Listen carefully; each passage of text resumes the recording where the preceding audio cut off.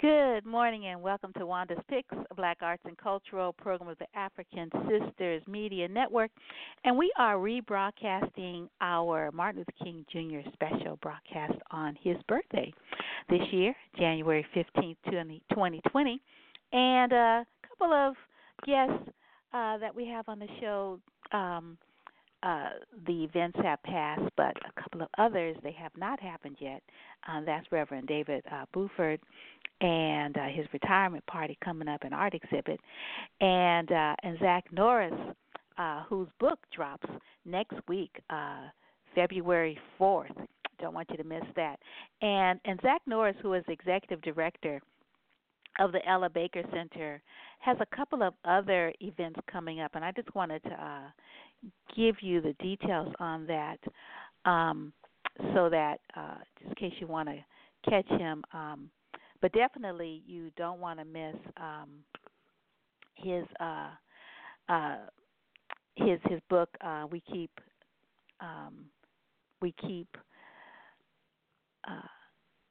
us safe, and let's see. Let's see. Where are we?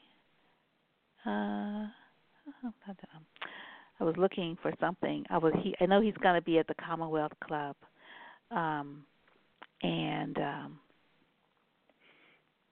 let's see, where is it? Did I miss it already? No, here it is. Well, darn. Oh, here it is.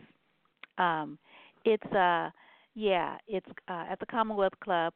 And he's going to be in conversation with Fred Blackwell, the CEO of the San Francisco Foundation. And it's 6:30. The doors are at 5. The 5:30 is the check-in. The program starts at 6:30. It's only an hour. And it's at the Commonwealth Club, which is located at 110 The Embarcadero, Top Family Auditorium in San Francisco. And you could get off at the the Embarcadero BART and walk over. And for information, you can just go online to commonwealthclub.org, and Zach is going to be signing his books after this conversation. So that's going to be really cool. 110 The Embarcadero, and again, that is on February 12th at 6:30. Is when the program starts, and it's only an hour. But next week is going to be really cool because next week is the official kickoff, and that's going to be on the 4th because the book is not out yet. So that's going to be really, really, really fun. And so the book launch is at Restore Oakland. And where is Restore Oakland located? Let's see. I'm looking for the location. Okay, so the Ella Baker Center for Human Rights is at 1419 34th Avenue, Suite 202. And the phone number there is 510-428-3939. So anyway, just wanted to give you a heads up that those two things are coming up. And they're both in the same location where Reverend Buford is having his going away party, retirement party, I should say, and art exhibit is the same location that the kickoff is happening. So let me play this interview now, this show, I should say now. And, look forward to joining you for another edition of Wanda's Picks on Friday, this coming Friday, the last day of January. Wow, this month really flew by, didn't it? My goodness, we do not want 2020 to fly by like that. Oh, I know another thing I wanted to announce, that tonight Ranky Tanky is back at the Freight and Salvage in Berkeley. The show is at 8 o'clock. They are fabulous. They're bringing the Gullah Geechee culture from the Carolinas. And then also on Saturday is the 30th annual African American celebration through poetry at the West Oakland Library. And that's a free event, 1 to 4 p.m., 1801 Adeline. The phone number there is 510-238-7352, and it's free. Bring your poetry if you haven't had an opportunity to get in on the featured program, we always have an open mic, so it should be really fun. So anyway, that's a little brief a heads up on what's coming up. Good morning and welcome to Wanda's Picks, a Black arts and cultural program of the African Sisters Media Network. We are really, really excited to be able to broadcast on the birthday of the man of peace and action, Dr. Martin Luther King Jr. And we have in the studio, I think we can call you an expert, couldn't we? You can Pastor, call me Reverend. You can call me many things, and many people have, and including late for dinner. But Reverend Buford's okay. Daniel's all right. Thank you. Yeah, thank you so much for joining us for our part 2 of a conversation that, we might have a part 3 and a part 4. You never know. There's so much going on that. Hey, time is filled with swift transition. Somebody shot through my window last week. We'll talk about that because, I want to speak quick. I want to speak quickly today. So you go ahead what you got to do, and I'll get into that later. Well, you sent me a little book about yourself. I'm like, oh my goodness. I was just like, this is a really extensive. You mentioned, well, when you get to be 66, you have a lot. If you've been working and doing things, but you said in sort of just a preamble to the information about yourself that you have a deep history with Dr. King, and you went into the ministry 6 years after he was assassinated. And you also write that you patterned your life as a minister and a prophet after both he and Malcolm X. That That's they correct. were both your main role models for being a prophetic justice minister before you met Dr. J. Alfred Smith Sr., who pastored Allen Temple Baptist Church at the time that you became active in that particular ministry. And and you said you identify publicly and socially and culturally as an African American. And you That's right, straight up, brother. When the cops stop me, they know exactly who they stopping. Yeah, and you mentioned a lot of indigenous nations that course through your veins, and you mentioned how all of this has influenced both your art and your work for social justice, and yes. and you say that from your family historian and genealogist that you are you saying that you have that Marie Laveau, the renowned queen of the Voodoo religion in New Orleans, and part of the Underground Railroad, is your ancestor? Actually, she's a relative as an ancestor. Her father, Charles Laveau, is actually my ancestor because Charles Laveau was the grandfather of my great grandmother, Anna Georgia Brown. So he did a lot of things in New Orleans. He was a mulatto, French Creole. So he was a wealthy man, light-skinned dude, and white dude, but black during those times, and French. So that meant that he had money and he had social station and class. But also it also means that if he passed on the spiritual practices of his mother, who probably was involved in some of the stuff around the Haitian Revolution. This was all connected here. That they brought those practices to New Orleans, and then those practices eventually went other places because Charles Laveau was quite prolific as a father. So Marie Laveau and other people were, some of his children, but he had some children in New Orleans and then others in Kentucky. And the ones that he had in Kentucky, where one of those was my great grandmother, Anna Georgia Brown, who if people look at Marie Laveau and they were to see a picture of me with my great grandmother, they say, "Wow, you know, all she'd have to do is dress like that and, you know, put those kind of period clothes and she could be her. But at any rate, that's part of the ancestry. But I'm proud of all parts of my ancestry as a person of African descent, as well as a person of Native American descent. When I was down in the Caribbean area, the people of Trinidad, they said, "You a red nigga." I said, "No, I'm just me, but you know, I just happen to be red because my people are the Wyandotte people, Woodlands people in northern Ohio. They're the Lummi people, who are a Woodlands people on the northeast coast, the Pacific coast up in Canada, and they are people of the wood carving traditions that carve totem poles and other things. Their whole culture is around the carving of wood. And as I said, the Wyandotte people, they're Woodlands people, and the Cherokee, which many black people are, more than know that they are really, that is there. So as a wood carver and all this stuff comes together in my wood carving, you know, because I feel like somehow in my time, the distillation of those ancestral voices come together in the way that I'm able to speak before the United Nations on behalf of the Hurricane Katrina people. I was in South Africa when they were having the funeral services for Walter Sisulu, the compatriot of Nelson Mandela, who created the ANC and led the liberation struggle there. I just happened to be in Soweto and Kliptown, South Africa during that time, and Walter Sisulu died, and I was supposed to be speaking anyway, but now every public event was devoted to his funeral.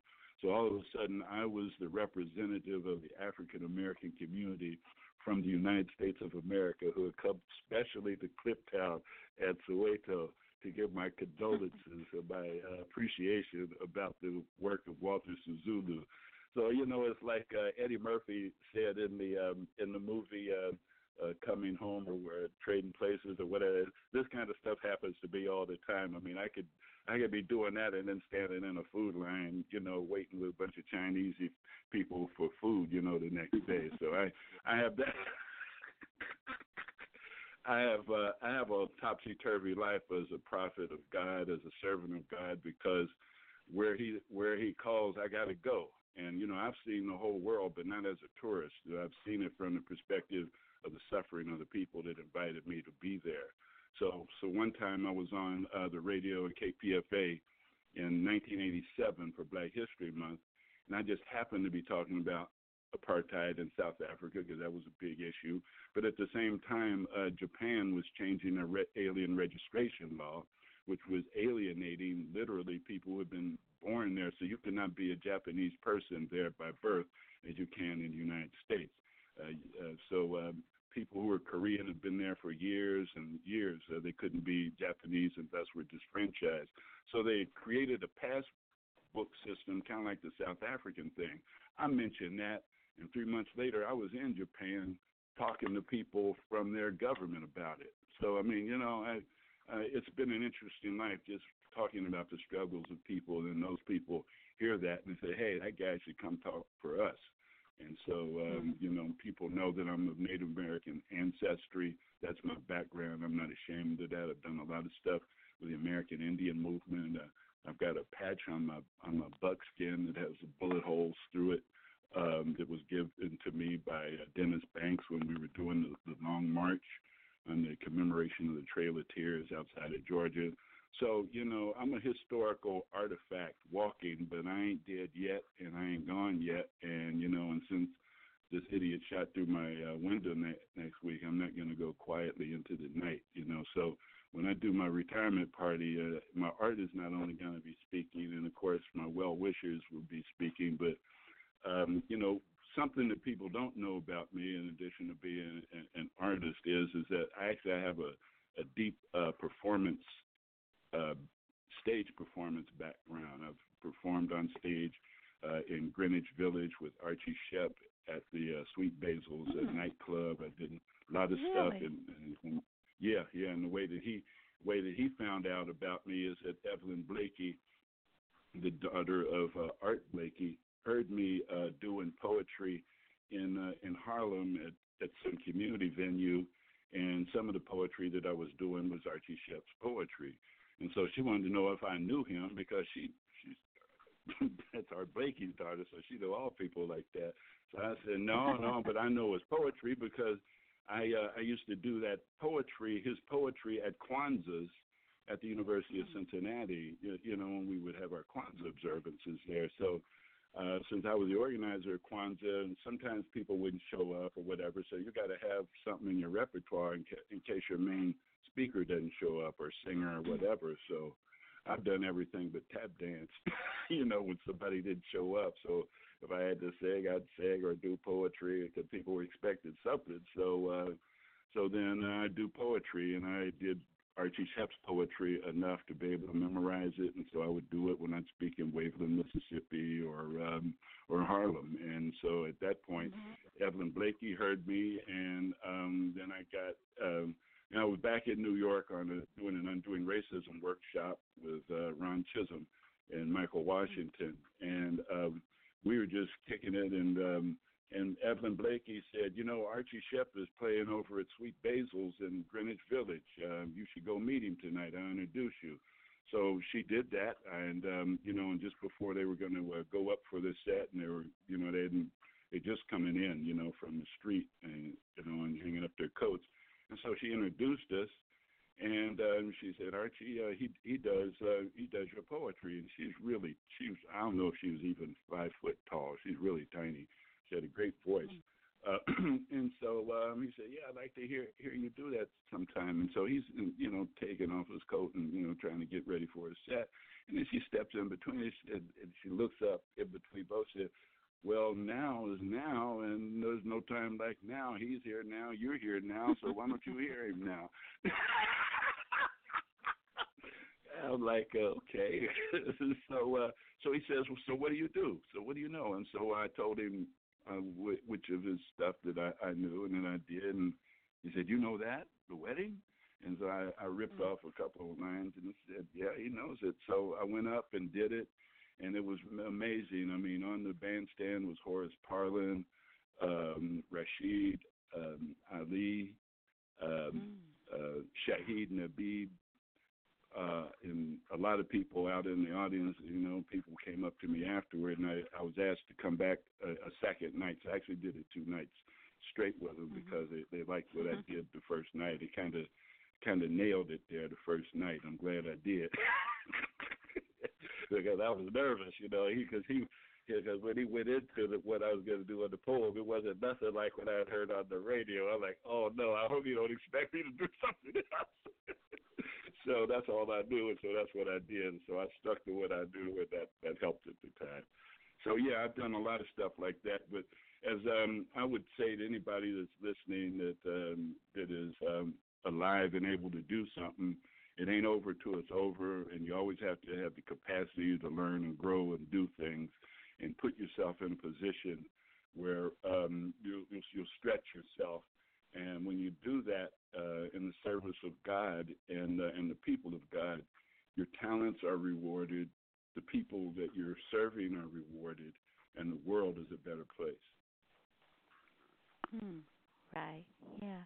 So tell our audience about your art exhibit that's going to be at the Ella Baker Center for the month of February, and it's going to be in the restaurant or cafe there, and then you're going to have a retirement art party. So why don't you give folks the details on that so they can make sure that they get over to the venue, to be able to catch you live, and maybe you might do some poetry for us.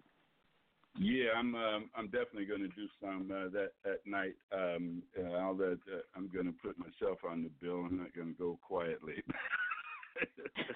So here's what's going on. Zach and Maricela at the Ella Baker Center and Rock we have been working together with Ron Glass, who is a professor of philosophy and education, all kinds of other deep stuff down there at UC Santa Cruz, and also a longtime friend. And Dr. J. Alfred Smith Sr. is a inviting host. Fania Davis is inviting host. Merle Lustig Glass is an inviting host, and Owele Makiba are inviting hosts. Yeah. To this event. These are all personal friends that I've known over the years, and so these people have graciously conspired to help me with celebrating my retirement and going away, and that will be held in the Colors Restaurant, a new restaurant that hasn't really opened yet. But this is going to be one of their inaugural big events, if not their inaugural big event at the restaurant and for the Ella Baker Center, which is newly renovated their entire space. So everything isn't up and running right now, but it will be then. So at any rate, the show is going to be on Thursday, February the 13th. The opening exhibit part of it will be available to the public from 5 until 6:30. At 6:30, we're going to have a program where, all along there will be the very skillful playing of a young musical keyboard genius that I've discovered named Rashid Moore, and he's going to be providing the keyboard sounds. He's like 19 years old, very gifted musician, and and I've had him perform for me in different churches that I've served at as pastor, and he really knows what he's doing and can play by ear as well as read the music, and hope great things for him. He reminds me like of a Herbie Hancock or a Stevie Wonder or a Ray Charles. You know, when they were young, and hitting those keyboards. Anyway, so this young man is going to be there. His aunt Awele is going to be the MC. I just sent her a message asking her that, so if she's hearing this over the airwaves, this is going to be a shock to her. But yes, I'm asking you to be my MC, and then the other people will be there, and the show will be a retrospective of my work. The oldest piece in the show is from 1981, called "This Way Atlanta: A Fertility Signpost." In your last interview with me, you made reference to that had been talked about in the Christianity Today article that came out back in the 1990s about my work. So I've been doing this work for a while. I've had great opportunities and privileges because I was serving the people to be in opportunities where, you just a dream opportunity. I mean, Miles Davis, come on. I grew up listening to this guy's music. I always wanted to go see him. And then in 1991, the same year that my youngest son, Aaron, was born, I was a featured artist at the New Orleans Jazz and Heritage Festival at the same time that I was a featured visual artist at the same time he was a featured musical artist.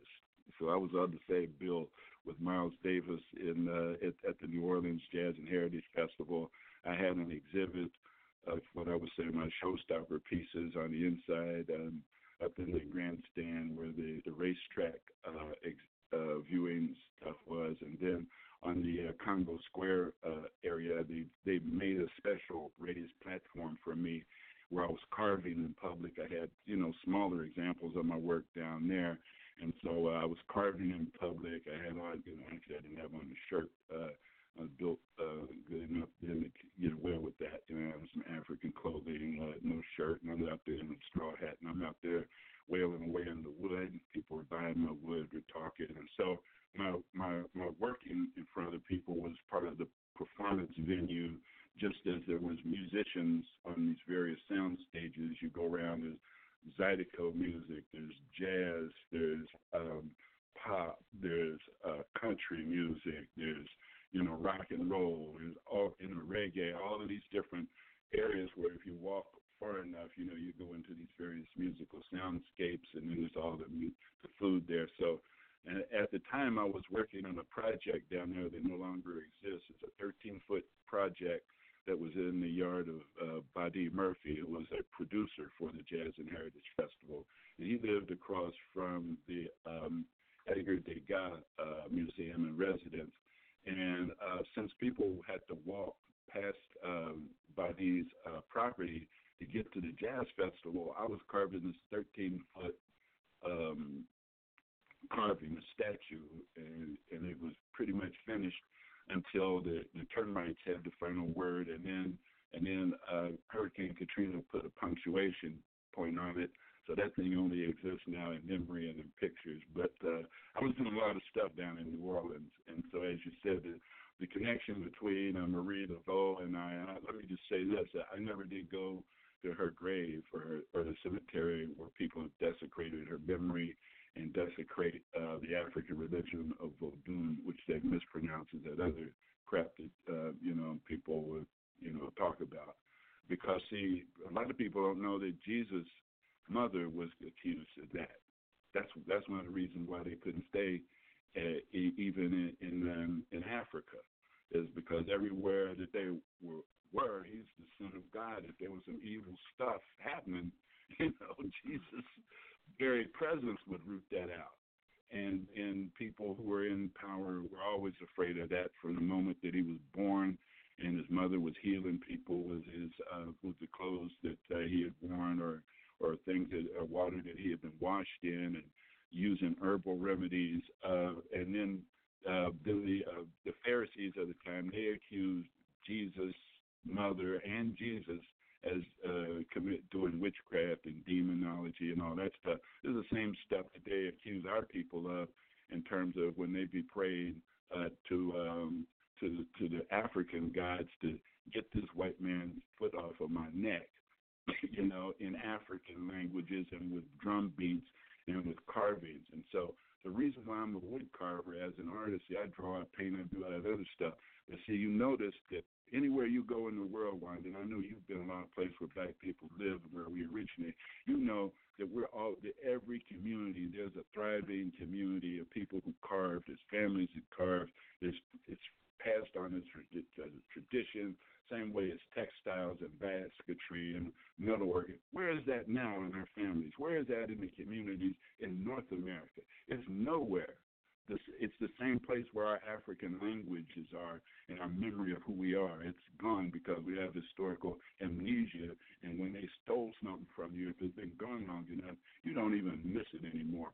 So what I discovered as an artist is that our voices as wood carvers were stolen because people said, oh, well, you're carving wood. That's voodoo and witchcraft. That's ancestor worship. You're making idol gods. And, I mean, everybody's got a photograph of a loved one. They didn't have cameras back then. What did they do? They carved people. So it was silly European, Western, backwards thinking ways that black people have adopted. I had people, supposed to be Christians. They'll look at, oh, that's African. Come on, you've got thick lips, kinky hair, wide nose, and you're scared of African art. What's wrong with you? That's what kind of sickness is in our people. And so then what I learned as an artist and a Christian, as a black Christian, is that part of the ministry I have to do is to repair our sense of ourselves in terms of who we are and connected to our ancestors, because when you reconnect that, then you can be creative. Like I told you before, I haven't been to college, but I've been to the United Nations speaking. I've performed with Archie Shepp. I've been on the same bill with Miles Davis. How'd that nigga do that without an education?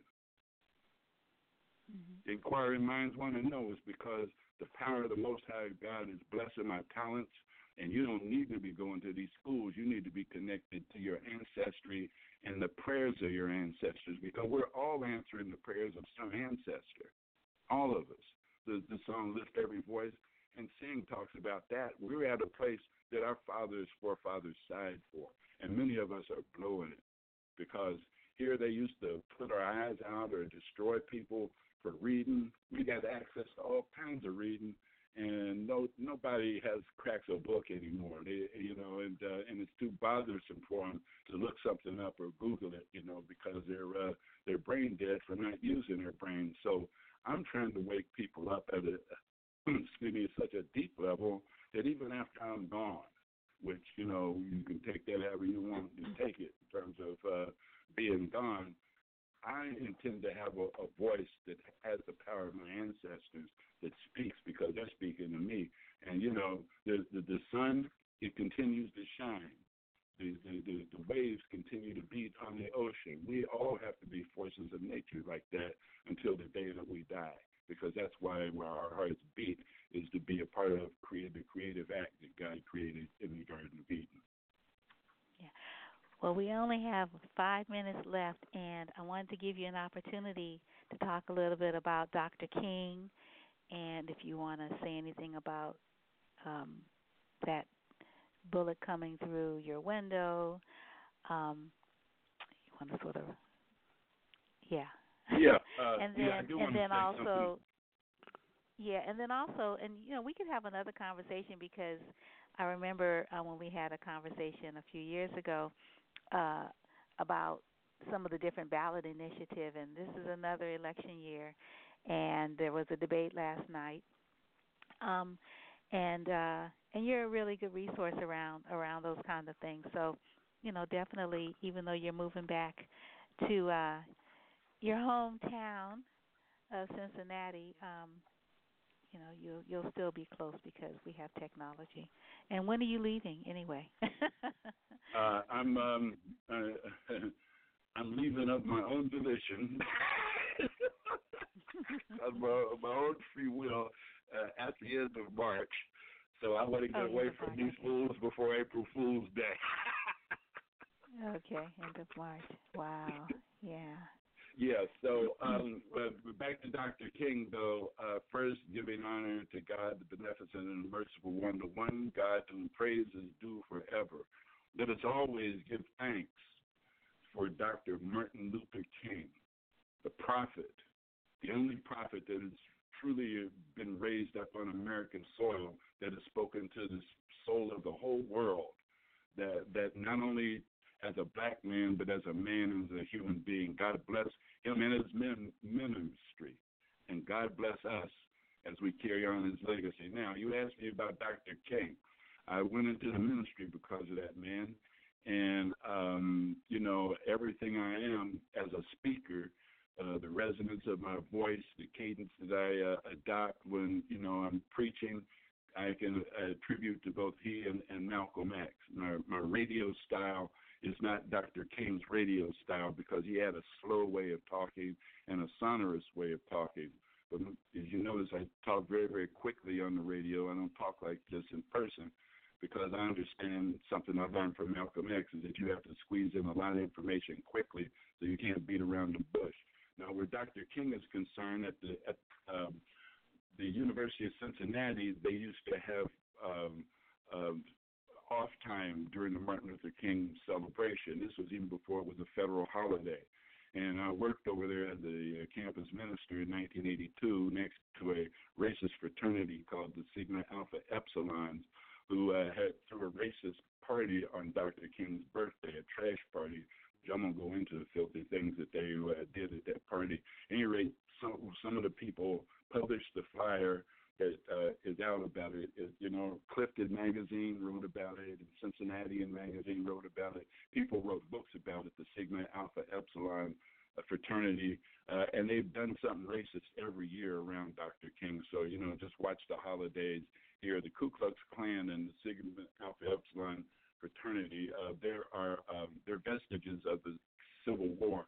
Many people don't understand that the Ku Klux Klan actually is a Greek letter fraternity organization. Like we have our alphas and our Qs, they have the KKK, Kaiklos, Ku Klux Klan, so to tie them into the clans of the Scottish Rites, and et cetera. So I have a background as an anti-Klan organizer. So I was in the public, and I was talking about that, and I called for their ouster, and I got a death threat from a cop, allegedly, who told me that he wanted me to incite the black students to riot like they did in the 1960s, because the cops were going to do something different this time. And this time, going to be out there with protection, and they would know who to shoot and how to shoot. And while the cops are out there putting down the riot, there would be these other people who would be there to watch their backs while they're doing it. And they say, you go ahead, you stir those little, you put the words in there, you stir them up so we can do that. Now, you fast forward to what has happened since the riots here in the 21st century. That's exactly what happens when the Oath Keepers follow the cops around to all of these police-involved murders of black people. They have these Ku Klux Klan militia groups behind them. Dr. King was about that. So I've always been about anything he was about. So I used to be a part of Clergy and Laity Concern. I came here to direct the Ecumenical Peace Institute, the Berkeley Office of Clergy and Laity Concern, because Dr. King started that organization as the Clergy and Laymen Concerned Against the War in Vietnam. And in my capacity as the creator of the Third World Caucus and its leader, I went all around the country doing things. Like, for instance, we created a prayer vigil that happened over 4 years on Navajo Hopi land with their permission and with their blessing. Alice Walker was involved with this. Stevie Wonder sent us a telegram. The late Dr. Vincent Harding was involved. We had Buddhist monks up there. And so Alice Walker, a bunch of Velvet Rooks, and a bunch of us, we stood in the morning from the sunrise until the evening, and we saw every part of the climate, from sun to cold to everything, in a prayer vigil all day with Navajo and Hopi elders praying for that land in our prayer vigil. 1 year later, Governor Evan Meakin was a former governor because he had outlawed the Dr. King holiday, which is why we had that prayer vigil in the first place. For 1 year to the day when we came back for the anniversary, he was the former governor. Don't tell me the prayer don't work. So Dr. King, bless him. That's why when I did the feasibility study, when I was approached by the East Bay Regional Parks District to do a feasibility study for an urban wetlands type of concept, and I looked at different park sites, then I chose the Arrowhead Marsh near the Oakland Airport as being a fitting place to have a park in the memory of Dr. King. It's a estuary inland waterway that provides food and sustenance to many aquatic birds and sea life. You can go in there. It's a beautiful area to walk around. I'm proud that we have that as an area, and it's named after Dr. King, because Dr. King was about peace. And so my original concept was a Dr. King Peace Tree Grove, and so that is there. So a lot of things that I've done over the years have been as a direct impact of the work and the legacy of Dr. Martin Luther King. We have to claim him, and we have to lift him up. We have to lift him up for what as Christians, we need to lift him up as a prophet. As humanitarians, we need to lift him up as a great advocate for human rights. As black people, we need to lift him up as an exemplar of the best of what our people have brought to this country. And, and there, you can go on and on and on to the niches and categories, in terms of what people find themselves in. Those who found themselves dispossessed or locked out with nobody to speak for them. Dr. King is that person. He spoke for the people who didn't have voices. And that's why I'm glad to have had the ministry that I've had. I ain't rich in that way of money, but I'm rich in the way of legacy and experience. I came here, and served with a man, Dr. J. Alfred Smith Sr., who one of the first books when my father in the ministry gave me, when I first started preaching in 1974, and I came out of the woods for my vision quest and said, I wanted to do this. One of the first books on preaching that I was given was one of the books by Dr. J. Alfred Smith Sr., who I'd never met or heard of until I saw these books on preaching, the tradition of black preachers and preaching. So I had no idea that in the apex of my career that I would be retiring, and this great man would be inviting people to my retiring party. Who would have thunk it? What a journey that I've had. It's been rough. I came up the rough side of the mountain, but I would wouldn't trade nothing for my journey. Right. Yeah. And I'm going to be on the show on I'm going to be on a show on HBO that covers the documentary "We Are the Dream," which are the kids of Oakland oratorical contest.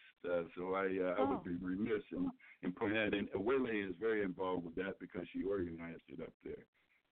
Mm-hmm. So it's going to be a good time. Y'all come out, and I'm going to do some stuff ain't nobody seen before because I ain't done it yet, and I really don't know what I'm going to do, but it's going to be something.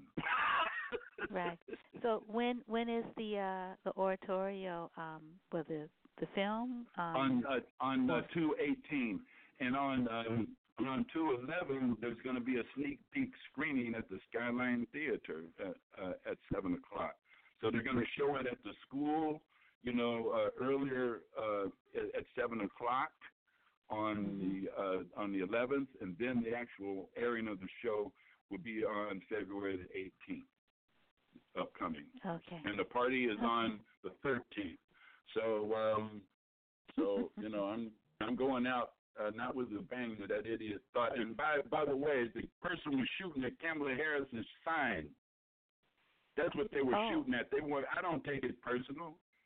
I ain't that famous. I ain't tripping like that. But I almost called him something that begins with M and has F in it. But the person shot, the idiot shot at the sign with a dead center shot, and I'm glad he's a bad shot because he missed the sign, but he destroyed a great velvet tuxedo coat and an Oscar de la Renta shirt and a couple of leathers. But they stopped that little silly bullet. So if God is in the plan, evil cannot prosper against us. And you go, girl, Kamala Harris. They can shoot my window out and they can talk you out, but still you rise. So you go, girl. Oh, you're too funny. Okay, well, congratulations on being able to have this wonderful inaugural exhibit at the Ella Baker Center Restaurant Colors. Okay, now there's tickets. Now let me tell people there's tickets involved. There's $30.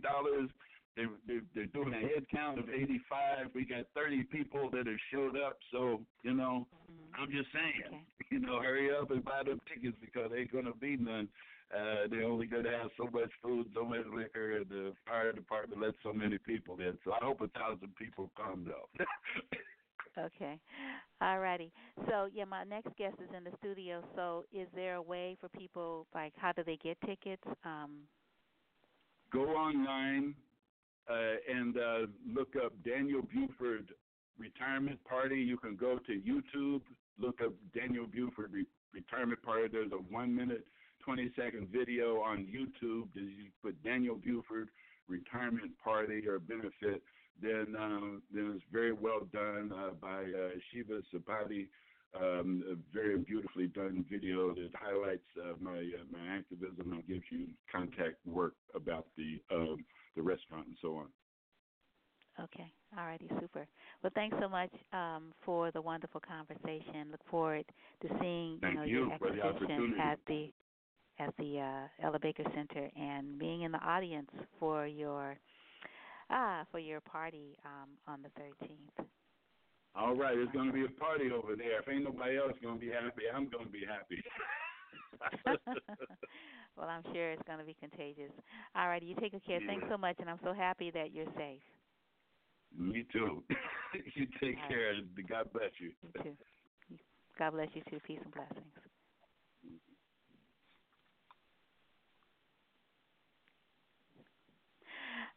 Good morning, Chloe Hilliard. How are you? I'm doing great. And yourself? Oh, I'm fine. Thank you so much for joining us to talk about.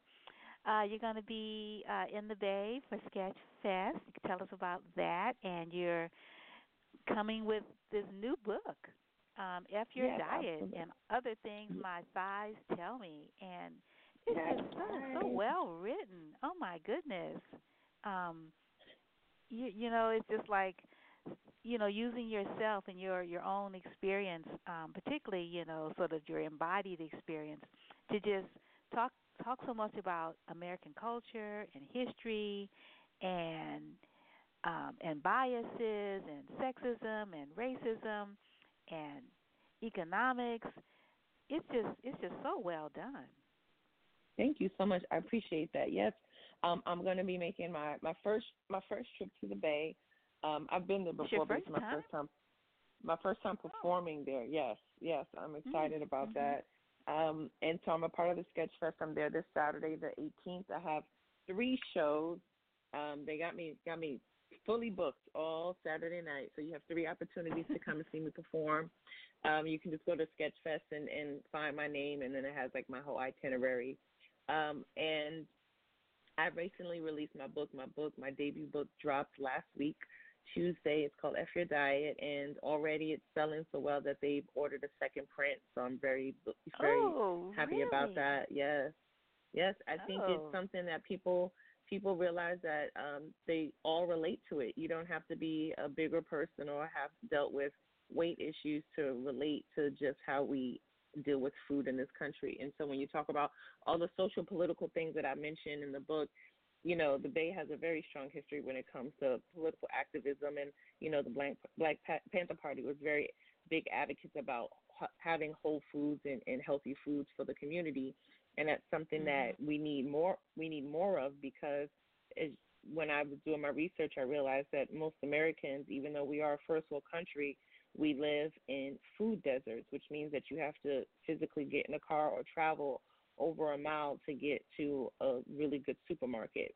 And when you realize that people just don't have access to food, and that because of that they are forced to make poor food choices, whether it's better on their wallet or it's just convenient, and then that starts the cycle of poor eating habits, gaining weight, health issues, and those are the things that plague us throughout our entire lives. And so it was important for me to write this book because for so long, so many years, I myself have dealt with body image and weight and diets, and I've done every diet under the sun, only to realize that it's all just capitalism. It's all just a marketing tool to make us feel that we will never be perfect enough, so that you're constantly buying into something and trying to be perfect. And so it was just a real big sigh of relief for me to write this book for myself as like a healing process, to let myself know that I'm okay, that I'm a healthy human being, even though I don't have washboard abs, that I'm still, a productive citizen in this society, and I have something to say and something to contribute. And I think a lot of times we don't value people because they don't look pleasing to our own personal preferences. Right. And I just think it's, so cool that, that you physically take up, space. Sometimes people are so small that they get, sort of overlooked. But there's no way that anyone can overlook you, and you're just so beautiful, too. I'm going to read your bio. Yeah, you're really lovely. Chloe Hilliard is a larger-than-life stand-up comedian. Well, that's because she's 6'1" and rocks a killer afro. Born in Brooklyn, New York, and raised in a large Hasidic Jewish neighborhood, Chloe has spun her unique experiences into side-splitting laughs. Once you know how to tell a story, you're set for life. As a journalist turned comedian, Chloe Hilliard is entertaining the masses with her wit and ability to find the humor in everything. For over 10 years, Chloe was a culture and entertainment journalist writing for The Village Voice, Essence, Vibe, King, and The Source.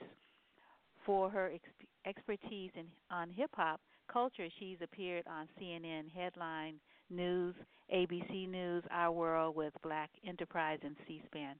Her work has been featured in Best African American Essays, 2009. She made her national TV debut on NBC's smash hit Last Comic Standing, and has since appeared on AXS TV, Comedy Central, True TV, MTV, and most recently, The Tonight Show with Jimmy Fallon.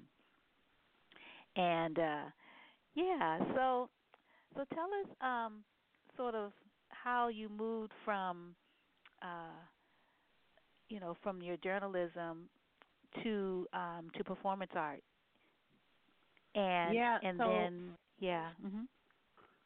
So I was a journalist for over 10 years. I was a staff writer, reporter, and editor in different publications. I worked at the Source magazine, Vibe magazine. I was a staff writer for the Village Voice, the illustrious Village Voice. And I got to a point where I just really wanted to get into being in front of the camera. I had done everything in journalism outside of being a broadcast journalist. And so I took a stand-up comedy class, and I did that with the only purpose of getting comfortable in front of people, being quick on my feet, and being funny, because I wanted to, like, interview folks on camera. And a part of that process was having a graduation show. And at the show, my friends came, and everybody was so excited for me. And, you know, I did well. And they asked, you know, well enough for your first time. But I'm not trying to make it seem like it was like Madison Square Garden. But I did well. And at the end of it, they asked me when was my next show. And so it kind of, you know, I just kind of got bit by the bug. And it's been 10 years since that happened. And it's definitely changed my life. It's allowed me to see the country. It's allowed me to interact with people and witness things that I never thought I would witness. And it just, I feel it's made me just a more well-rounded person. I'm from Brooklyn, New York, and, you know, when you live in a big city, you tend to think that that's all the world has to offer, meaning, like, you know, there's no need to go anywhere else. But as I've traveled, I've learned a lot about myself, a lot about America, and it's just given me a lot of perspective that I can now bring to the stage and help, you know, just make people see things a little differently. So at my heart of hearts, I'm still a journalist. And that's why I love the fact that I was able to write this book, because I was able to include a lot of facts and figures. But I also realized that I enjoy comedy, and I would love to continue to just mix the two. So I like to do that on stage. I like to bring facts with humor and leave people with something that they can digest and look up or understand later. Right. And I want to let our audience know that on the 18th, January 18th, this Saturday, the three sets are a 9 o'clock live from the Alamo, and then that's where they're all happening. and then the first set, there are a lot of you all, and then at 10 there's just two. Adam Conover does an hour of stand up, and then with you, I presume, and then at 10:15 there's the Amazonians, and that should be interesting. So you are a constant in all of these different sets, if I'm reading it correctly. Okay. Yes. So I'm going to be jumping around. I'll be on the first show at 9. And then I'm going to run over to the Adam Conover show. I mean, I haven't looked at the map yet, but I hope they're all close, or like, you know, Uber or Lyft distance.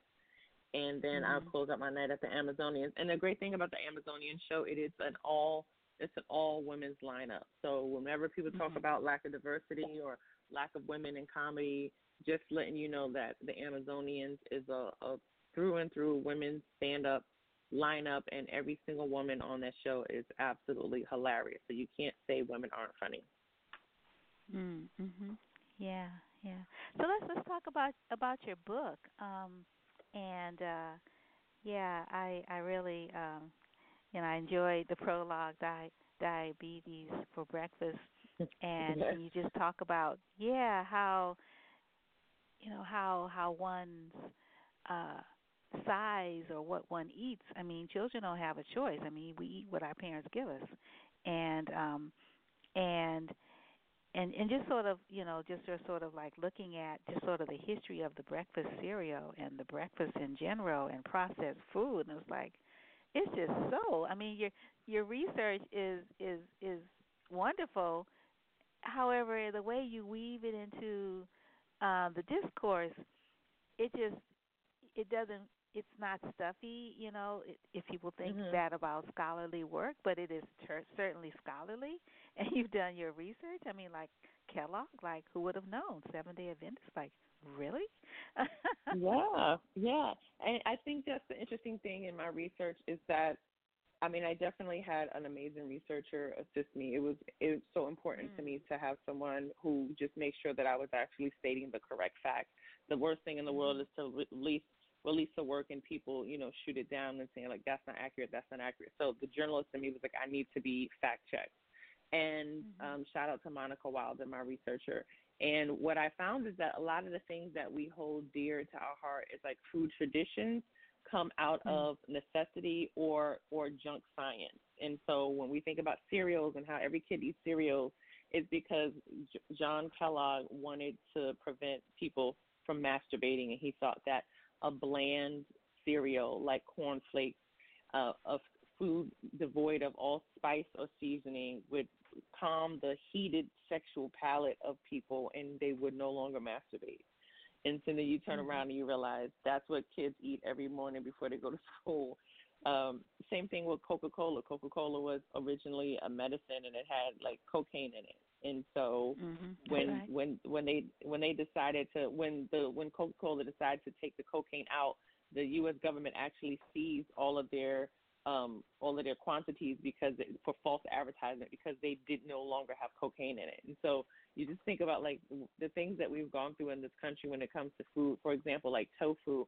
The reason why tofu became an American staple in this country and farmers started farming the soybean is because of, during the World War II, the Japanese internment camps, the prisoners there, they started farming their own soybeans to subsidize the poor food that they were receiving from the government.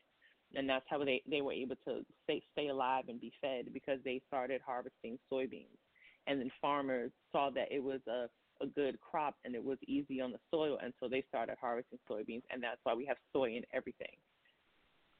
So it's things like that. When you learn and you just do a little bit more digging, you realize, oh, okay, the things that I thought were, good about our food industry was actually out of like a weird thing that happened in history that led to what it is today.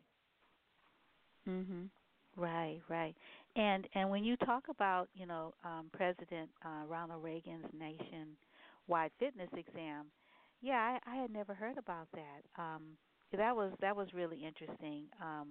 When you talked about that, and juxtaposed to growing up in a Hasidic Jewish neighborhood, and what that meant with regards to the kind of clothes that you wore to school. Sort of what was available, commercially in your neighborhood, insofar as fashion. Yeah, I grew up in a Hasidic Jewish neighborhood. And my mother liked to dress me with the local wares, which was hard when I went to my all-black elementary school, because they were like, why are you wearing that? And so I was already a misfit and an outcast. And, combine what I was wearing, which was not trendy, with my height and my size, it was just a recipe for ridicule. And that's exactly what happened. And all of those things just shaped and molded me and made me realize that my experience, even though it felt very isolated and unique to me, as I talk to people, especially as folks start reading the book and writing me, a lot of people from all walks of life, from all races, identify with the loneliness and the ridicule and the bullying and the weight issues that I dealt with. So that is kind of, helping me in this whole process. Yeah. How long did it take you to write the book? It took me about, if I sat down, did not procrastinate, it took me about six months to write the book. Oh, really fast. 6 months. Wow. Yeah. Okay. Yeah. Yeah, and is this your first book? I know you've been. I was saying I had longer to do it, but I procrastinated. I'm just being honest. It was down to the wire.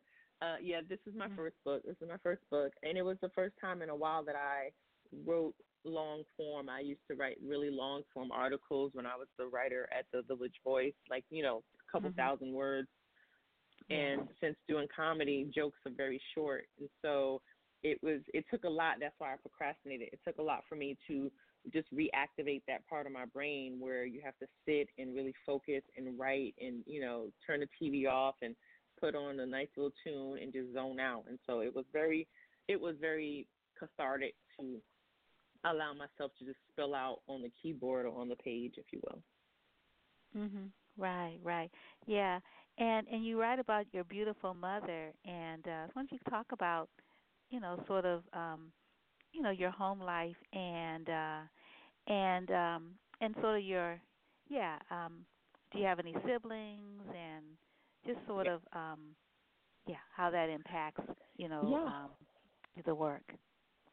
Yes, I have a younger brother. He and I are 15 years apart, and same parents, and that was just 15 definitely, yes, he's 15 years younger. Yeah, I'm 39, and I'm 39, he's 24. And it was interesting because I identify as an only child because I was an only child for 15 years, and then he comes along and it kind of changes my world. But I still believe I have a perspective of that as of an only child. And he's great. I love him. I adore him. I use him in some of my stand-up material because he's a millennial and I am not. And so, and we lived together. When he graduated college, he moved in with me. And I'm glad that I was able to allow that space for him as an older sibling. It's really hard, as we see millennials have really a lot of things stacked against them when it comes to financial independence in this country. So I was very glad that I was able to allow a space where he could live with me and thrive and work on his career. And it's just every day is a challenge because he makes me feel like I'm a dinosaur. He makes me feel like I'm out of touch with a lot of things. Really? So I know. I mean, just the other day he was telling me, and I have a joke about it, how I said gay. I called someone gay, and he said that they don't say gay anymore. They say queer, and that was just like my mind was blown because I was like, when I was a kid or growing up, not even 6 years ago, if you call somebody queer, it was a derogatory term. And so just to see the world through his eyes and his experiences and just how he and his friends navigate things is very inspiring and also just eye-opening. And tell us about your pretty mother. Yes, my mother, she's a dream. My mom, as people read this book, and especially when I talk about my experiences with the food and my mom, and yes, she put me on diets and sent me to school with Slim Fast, I realized that it was from a loving place. It was never, and I have to really stress, my mother never ridiculed me. She never mocked me. She never made me feel ashamed of my size or my weight. She always encouraged me to be the best person I could be. She always really stressed education. I was always in accelerated or gifted programs growing up, and she was my biggest advocate.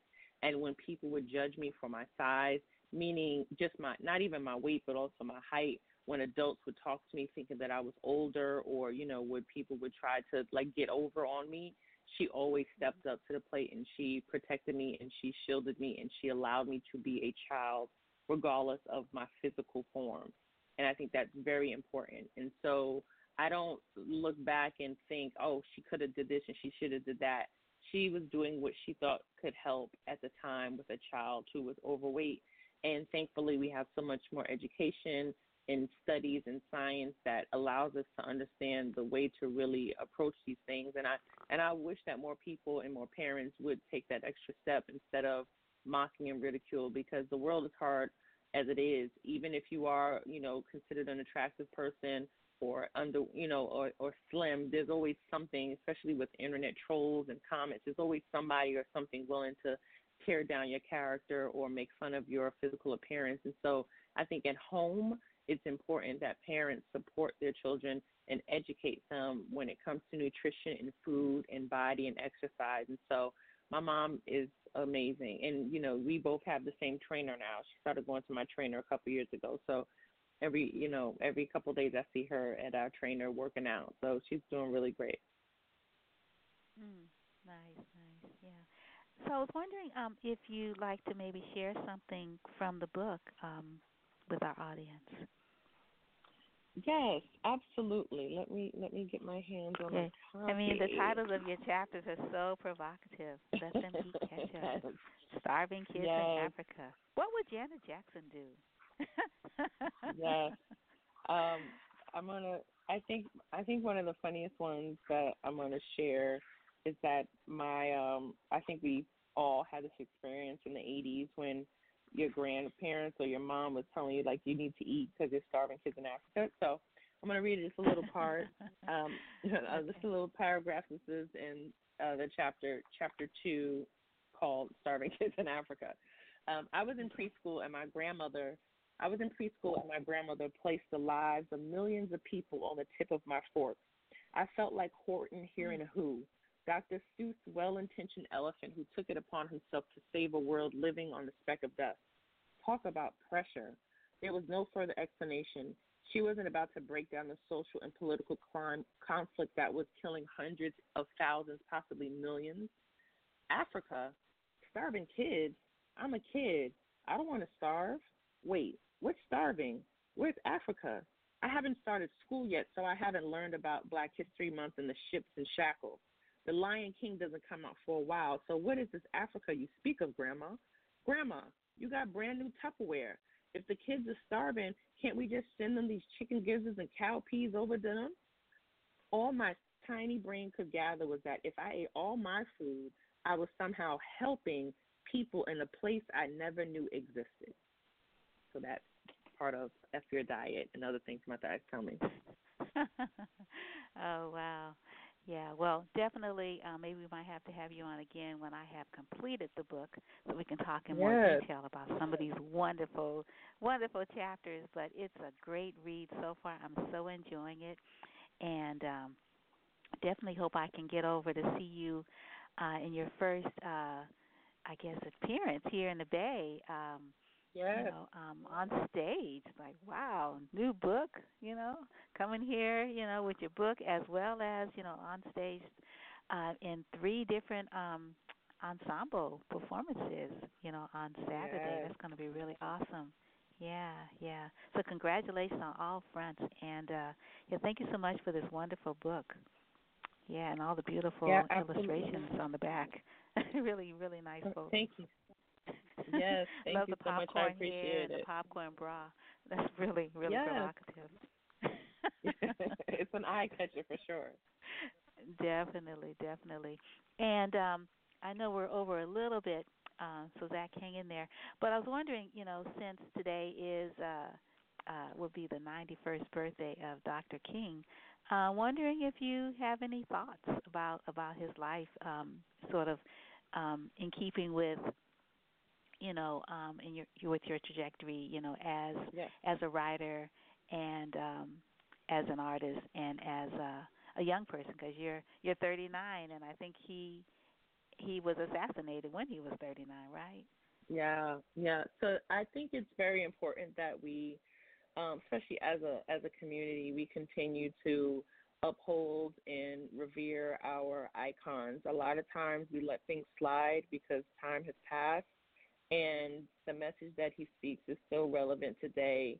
And a lot of times young people don't know outside of the I Have a Dream speech. And I think he speaks a lot to what is happening in the world as a whole, where the people, the masses, are standing up and challenging the political powers that are taking away our freedoms. And so it's very important to vote or to do voter registration. It's very important to just have the dialogue about policy and not who you like as the best candidate because they make you feel good. Like, we really need to break it down and really have very honest conversations about what we want as individuals, as a community, as a country. And I hope that we can continue to do the work that he so fearlessly gave his life for. And so I salute him and all those who are continuing to fight the fight for individual freedom and civil rights and just respect and ownership in this country. Right. Oh, thank you, Chloe. That was beautiful. And I definitely sort of put you with those folks that are, continuing, to keep those issues, in front of us, and what could be more important than our, than our image, body images as Black women, as African American women, and about health and about inclusion, right, and belonging. Yeah. And so, with your work and with yourself, like being out there, like having a physical presence in these spaces where, there aren't a whole lot of Black women doing this, right? Mm-hmm. Yeah, absolutely. Mm-hmm. Yeah. We really and don't have the conversation. Right. Yeah. So this is just part 1. We're going to have another one. There you go. Yeah. I'm with All right. it. Well, safe Thank travels. you so much. Oh, you're quite welcome. Thank Congratulations you. on your book, and congratulations on your upcoming show this weekend. I appreciate it. Thank you for having me. You're welcome. Peace and blessings. Bye-bye. Bye. Oh, good morning, Zach. How are you? Hey, I'm doing all right. How you doing, Wanda? Oh, I'm good. My goodness, your book. Oh, my goodness. We keep us safe, building secure, just, and inclusive communities. It is like, whoa, it is so awesome. Oh, right on. I really appreciate it. It's 4 years in the making, and probably more than that if you count all the work we've been up to. Oh, yeah.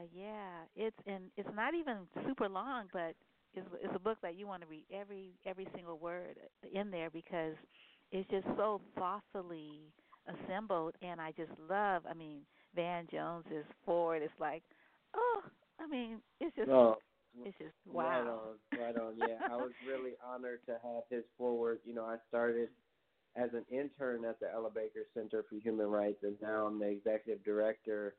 And he was one of the critical people to kind of bring me into this work. So it was a real honor to have his forward on the book. Yeah, I remember that campaign. I think that you started. You know, Books Not was Books Not Bars. Was that something that you designed?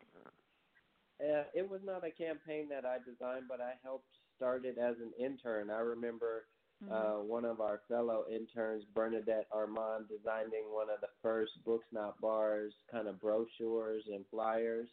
So a lot of that started as I was starting as a law school student and intern at the Ella Baker Center right at around the turn of the century, which makes me sound old or something, but that's when it was.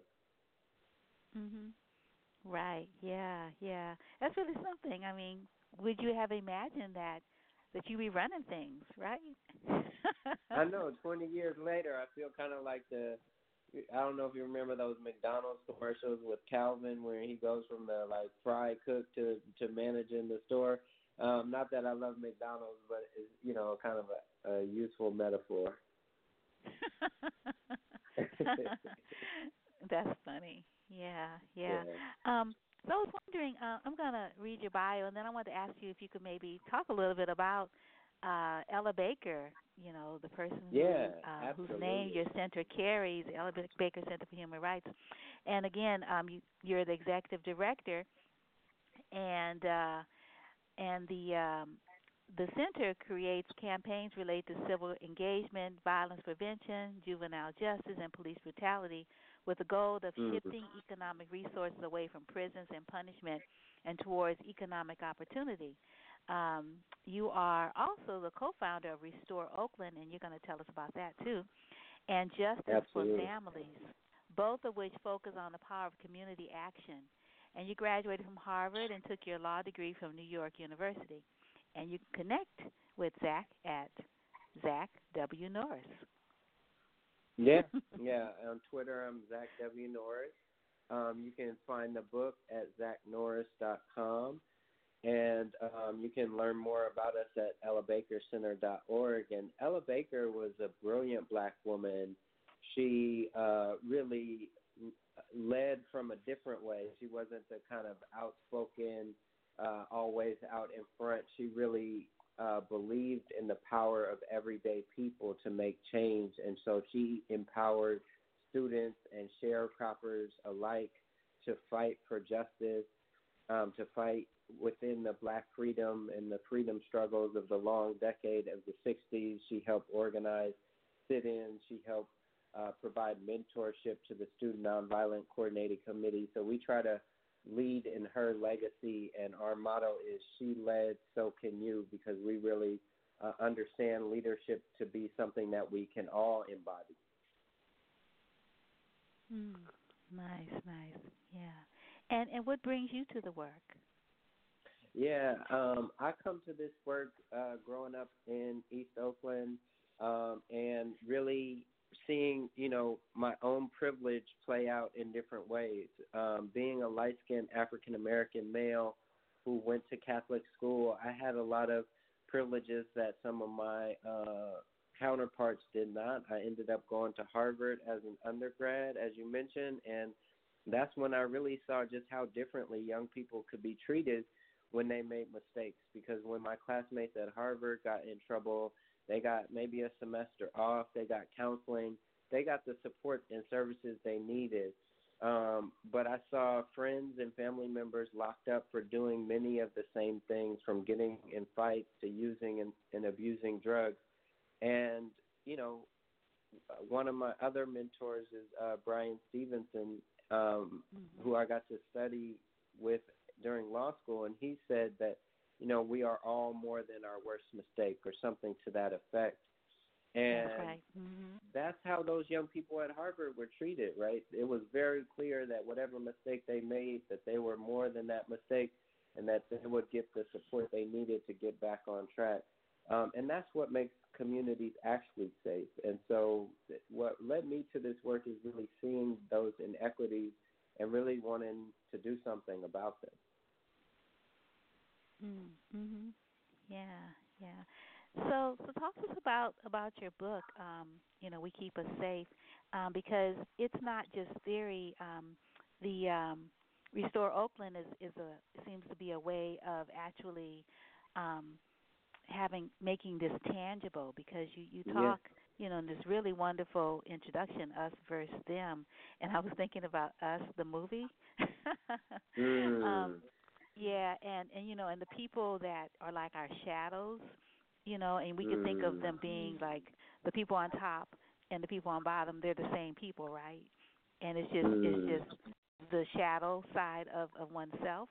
And you know, you're thinking about sort of Jung, and thinking about, you know, the dream state and how that's the real state. And you think about the presentation and how it's just perception.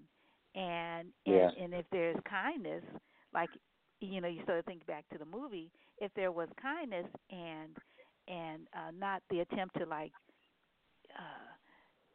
sort of deny the existence of this other self, then maybe things might have ended up differently. Yeah, I'm following you. But it got to this point of crisis. I'm mostly following you. I haven't seen the movie because I'm so scared of scary movies, to be honest. Oh, it's scary. Oh, my God, it's so scary. But you could do it once, and then... Okay, do it once. And then okay, see what you could do it once. I couldn't do it twice, but... I'll tell you how scared I am of scary movies. I still haven't even seen Get Out, so, you know, I'm like petrified. Get Out? But I'm trying to think, which one is scarier? To see it just to... Oh, I don't know. I can't tell you which one is scarier, Get Out or that one. But you could do each one once, but you can't do them, and don't do them as a double feature. Okay, I will not do that. I will take your advice, Wanda. But I follow your meaning, and I feel like that's absolutely true. It's like there are different ways of looking at this issue of safety, right? And what happens is we get driven by a narrative of fear, and we don't, in that state of fear, identify what's really going on and what's really happening. And what's happening now is that crime rates are actually declining, but because there's such levels of insecurity, people don't have homes. You know, I just dropped my daughters off at school, and their school may be closed at the end of this year. Schools are being shut down. Wow. People are on the streets across Oakland and across this country, and so there's this rising insecurity, and people are being harmed, but our criminal court system doesn't address all of those harms that are right around us: housing insecurity, lack of good education, and people are self-medicating as a result. In fact, the criminal court system just addresses crime, which is really through the narrow lens of the powers that be that want us to stay in our place. So we see right now in Oakland these four moms who are trying to keep their home in Oakland, and all the state can do, all the police can do, is push them out of that home to protect this private property. And so that is an example for me of the way in which we've really got things backwards in terms of what actually makes us safe. I think if the book could be boiled down to one sentence, it would really be that when we take care of the public, and we take care of all of the public, we really take care of public safety. Right. Yeah. Mhm. Yeah, and it's just really just in your introduction, which is as far as I got into the book right now, it just really lays it out really, really well, just sort of the plan, and starting with something that happens to you, when you're not home, that someone tries to break into someone breaks into your home, and you just reflect on your daughter's room, where all the glass was, where they would have been lying if you would have been there. But the whole idea is to not lose sight of the humanity of the person who committed the crime. That's right. That this is a person, as opposed to dehumanizing this person or people, whomever. That's right. And see, what we can do is take that example and bring it to scale. And that's what Devone Bogan has done in Richmond. In Richmond, in 2005 was one of the highest crime rates in all of the country, the highest murder rate per capita. It was in the top 10. And the city had declared a state of emergency. Everybody had up in arms and saying, what are we going to do? Devone Bogan came to Richmond. He said, I want to try this fellowship program. And, people were so frustrated. They were like, well, I don't know what that is, but, hey, let's try it. It's a mentorship program. The police had already identified what they thought to be the 30 or so people who were responsible for most of the murders and shootings in Richmond. And Devone brought those young men into a room overlooking all of Richmond, one of the nicest rooms in the city, and he said, people are up in arms about this problem of violence in Richmond, but no one has come to you and asked you, what do you think should happen, and how do we solve this problem together? He actually engaged them in an 18-month fellowship program where they got daily positive contact from mentors, they got a monetary stipend, and they had travel opportunities to kind of expand their horizons. And the media got wind of this and said, wait, let me get this right. You're paying people to not shoot each other, because they were focused on this monetary stipend. But the city officials really rallied around Devone and supported him because they saw that it was working. They saw that when these young people had an opportunity to actually understand the cause and the consequences of their actions and to expand their horizons, they were able to, move in a different direction and actually kind of quash the beef that was in between some of the rival neighborhoods. And that resulted in something like a 70% decline in the homicide rate in Richmond, which wasn't just, a wonderful thing for the predominantly black men who were being affected by violence. It was really a wonderful thing for all of Richmond. And that's a story that I think deserves to be told over and over again, because it really puts the lie, shows that it's a lie that we can punish our way out of these problems, that the real solution is actually to invest in young people, to invest in their families, and that is really the foundation of safety. Mm-hmm. Wow, that's a really beautiful story. Yeah. Yeah, it's a tangible example, isn't it? Yeah, it's one of the stories that I focus on in the book. The book is really aimed at telling people's stories, and there's some stories that are positive like that one, and there's some stories that are harder to read, but I actually go through and reimagine in the latter half of the book. I reimagine 3 different stories and how they might be different if we adopted what I call a culture of care, as opposed to this framework of fear. The framework of fear says, you made a mistake, you're the problem, we're going to separate you from the community, we're going to isolate you, we're going to punish you. A culture of care says, no, we can actually hold you accountable while still holding you in community. We know that in order to actually answer for what you have done, you actually need to be in dialogue with the people that you have harmed. And that's what restorative justice is all about. It's really about holding people accountable while still holding them in community. And it really works. It works for the folks who have caused the harm, because recidivism rates, or the rates at which people get in trouble again, are much lower, so people are less likely to harm someone else.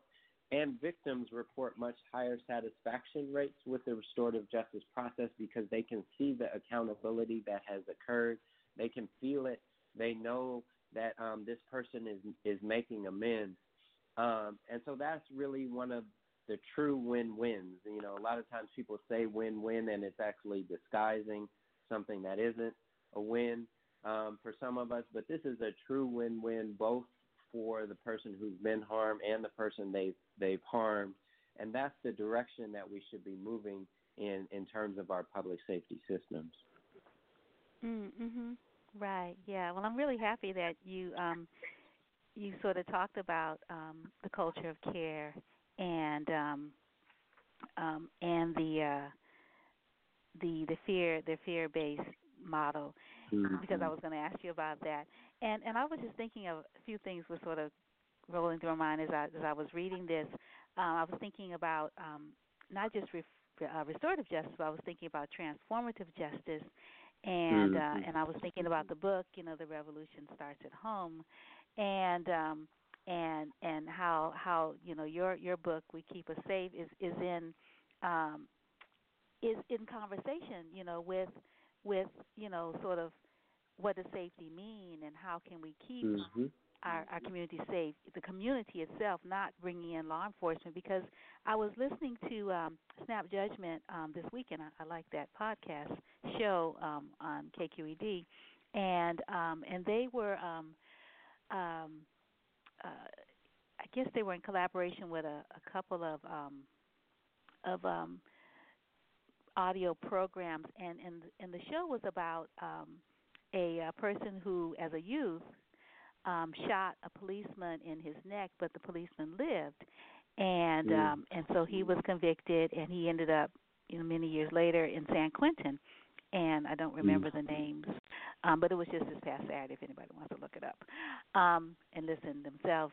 And so he had a lot of remorse, the person you know, who harmed this other person, and so at the parole hearing, you know, he was denied, and the person who he harmed was there prepared to give all these reasons why he shouldn't get parole, but then he, you know, they didn't remember each other because it had been like 20 years or something, and so when the person who was harmed looked at the person who had harmed him, you know, who was a kid, and then he heard what had happened to the child, you know, that his mother was addicted to drugs, and he at, I don't know, 5 years old, something really young, you know, had to take care of his siblings, and so what he did was he cut grass to take the money and then buy food for his siblings, and then they ended up in the foster care system, and anyway, and it wasn't a good situation for him, and he ended up becoming a member of a gang, which was the first place that, you know, his circumstances were not held against him, like being a foster care kid, and so the person who was who was shot, he understood the context of the training of the kid who was trying to kill him. And it's like, oh, well, you know, like, I get it, because he had been trained, you know, as a policeman. And he said that when he would walk to the door of a house or whatever, you know, for whatever reason that he was called, he would say, if you don't see my solution on my belt, then you called the wrong department. And I'm like, wow, I never heard that like that. So you know, sort of rolling back to the whole idea of restorative justice and transformative justice, which, you know, sort of is a deeper, more long-term kind of way of looking at, you know, safety and accountability. Yeah, I was just thinking that, you know, this book is just such a gift. It's interesting that you described that story, because it for me really reminded me of the book itself, in the sense that what I do in the book is give the reader an opportunity to almost have a rewind button. So I take folks through a story of James and Marlena. James actually killed both of his parents, and Marlena is his sister. And I describe James's story, and it ends with the tragedy of him killing both of his parents and ending up in prison for life. And but really trying to understand what led to that event and what are the different points of intervention going all the way back to school, elementary school, for James that could have led him down a different trajectory. And if we adopted kind of a culture of care in our society, the way in which these tragedies, so many tragedies, could be averted. And I think, it's important because a lot of times we can look at some of these tragic stories and just be like, oh, that's just a terrible thing that happened. But if we actually invested in the kinds of systems that support families when they have are navigating poverty and insecurity, that support folks who are using and abusing drugs, we could really transform the lives of communities and really create much safer communities for everyone, police officers included. And that is something that I think needs to be told, and we need to develop that kind of radical imagination, as Dr. King, I think, described and talked about. So I'm with you. I think here I'm sitting and talking to you within a building called Restore Oakland, which really is about restorative and transformative justice, because we have one of the nation's only dedicated spaces to restorative justice, here in this building. We have a restaurant that will be run by formerly incarcerated folks and others who have been locked out of opportunity. It will be run by the Restaurant Opportunity Centers United. The restorative justice space is being used by Restorative Justice for Oakland Youth and Community Works. And it's also a space for organizing and transformation. The Ella Baker Center and Cause of Justa Just Cause are in this building because we want to make sure to hold elected officials accountable to this vision of a transformed city. And we know that we can't do that without good organizing and really holding people's feet to the fire. And we also can't do it if people can't see the vision of what safety looks like beyond just a focus on policing and prisons, right? Because so much of the mythology of programs like Law and Order and Cops and all of these television shows and the physical architecture of prisons themselves really kind of almost dominate the public imagination and crowd out other real solutions. And so Restore Oakland is right here in East Oakland at 1419 34th Avenue in the Fruitvale. It's a beautiful building, and really it's a brick and mortar vision of what community safety looks like when it's really done in the interest of community members. Wow. This is really, really awesome. And from what I noticed from the link on, Restore Oakland, that it's still being developed presently, that it's a building project. I mean, the way that it looks in the illustration is not how it looks presently, or? Well, it's close. So we're occupying the building. I shouldn't say occupying. We're in the building. We co-own the building with the Ella Baker Center co-owns the building with the Restaurant Opportunity Centers United. The only thing that isn't open as yet is the restaurant hasn't had its official launch. But the rest of the building is open. The space for restorative justice is open to the public. It's actually free. So you can work with Tash Nguyen at RestoreOakland.org to book the restorative justice room, because we don't want it to just be available to nonprofits and or just as a a formal diversion program away from the justice system. Although that is important, we also want it to be available as an informal space. So if you're having a problem with, folks in your neighborhood, we can, hopefully connect you with a circle keeper who can help resolve some of that conflict, so that we're not reliant on police who, as you mentioned, sometimes are coming with this mindset of a particular mindset that isn't helpful. And we've seen the tragic results of policing in Black and brown communities across this country over and over again. So really in the book, I describe the ways in which we can reduce the need for police and really be activating what I call other first responders, and other folks have called them community guardians, and really looking at all of the different issues from unsheltered crisis to mental health issues to substance abuse. There are a whole host of issues that really should be dealt with from a public health approach, because public health issues deserve public health solutions. And what we've done is really criminalize a whole set of issues in ways that actually worsen the problems rather than solve them. Yeah.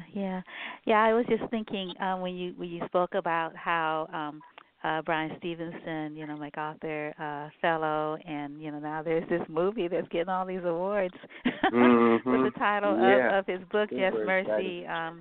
His book, Just Mercy: A Story of Justice and Redemption. And I just think, we keep us safe, building secure, just, and inclusive communities is sort of like, sort of in that particular tradition. And in Stevenson's book, he tells all these great stories about his case. We meet these, children, that are in solitary confinement or confined with adults and being abused, and then we see, how, just through the work, he's able to sort of change the way these systems operate.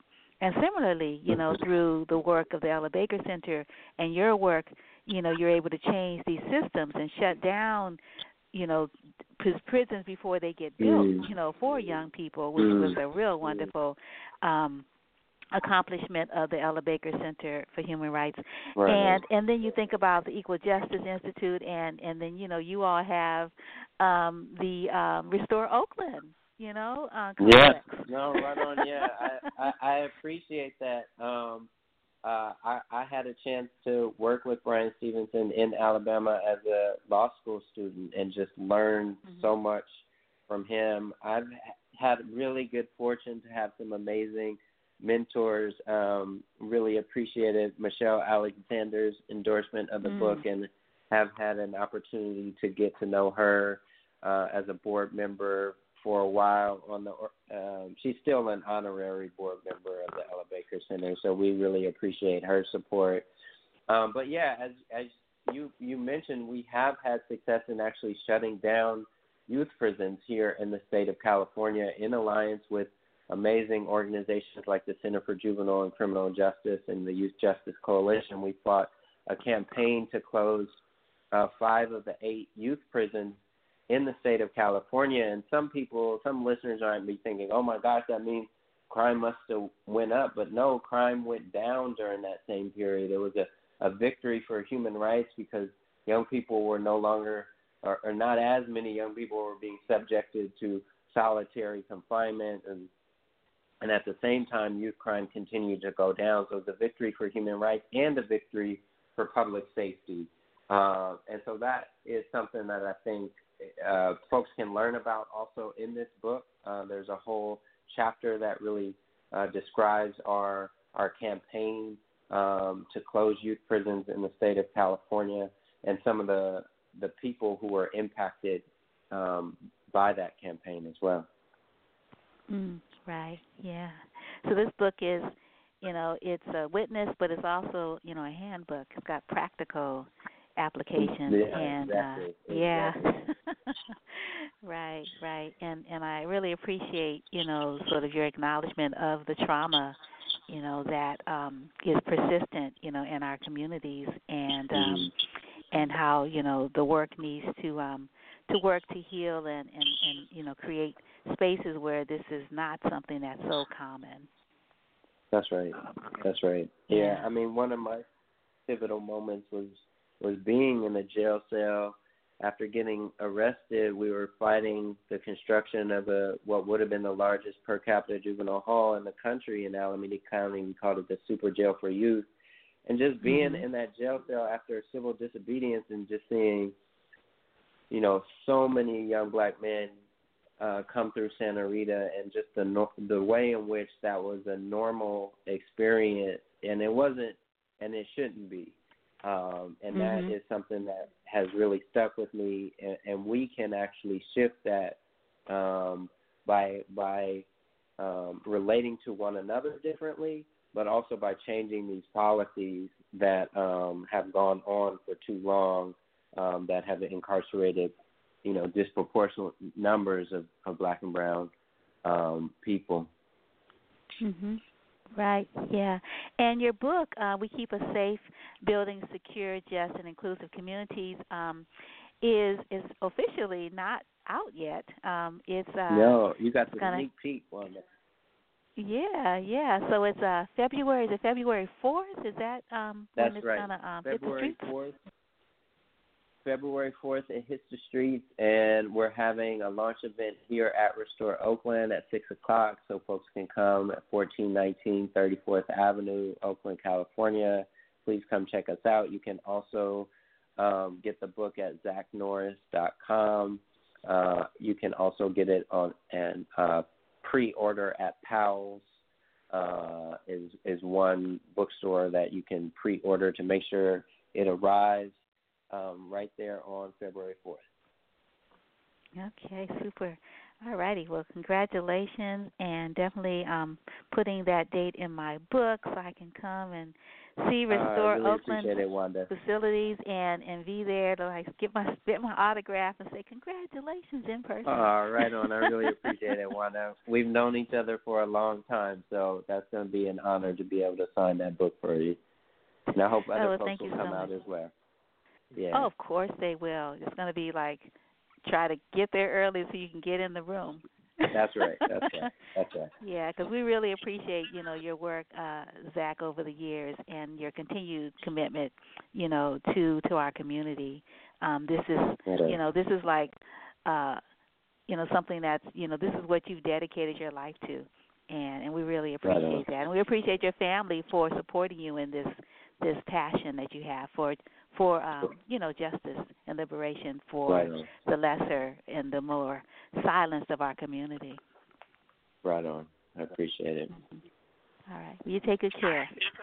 All right. Take care, Wanda. I appreciate you. Bye-bye. Okay. Peace and blessings. I appreciate you, too. Peace and blessings. Good morning, S. Pearl Sharp and Mrs. Mildred Pitts Walter. How are you? Good morning.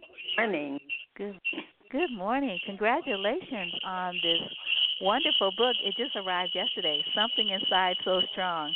Life in Pursuit of Choice, Courage, and Change.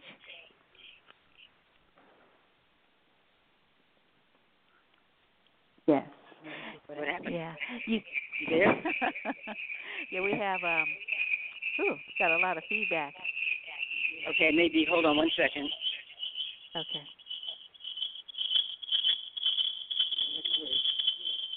Hello? Okay. Oh, yeah. That's better. Yeah. I think it might be because maybe you have two different phones or something. Yes, okay. Maybe you could just be on speaker, and then you just have one phone. Yes. Oh, okay. That's so better. you have that's much better. You have a reading this Sunday, right? Yes, they're in San Mateo.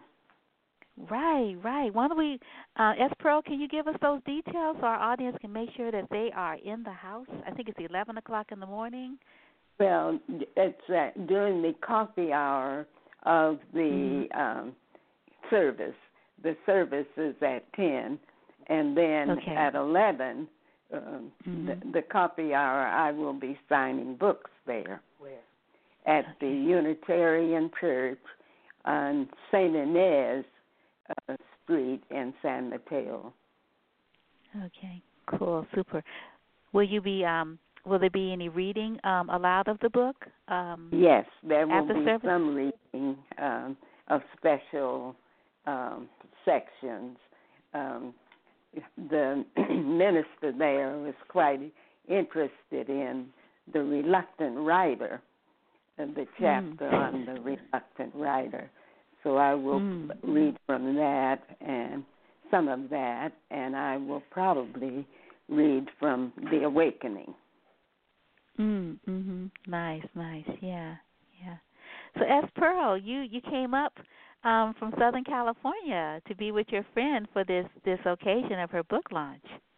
No, we're still here in Southern California, and she'll be flying up on Friday, so she'll be there all weekend. She used to live in San Mateo.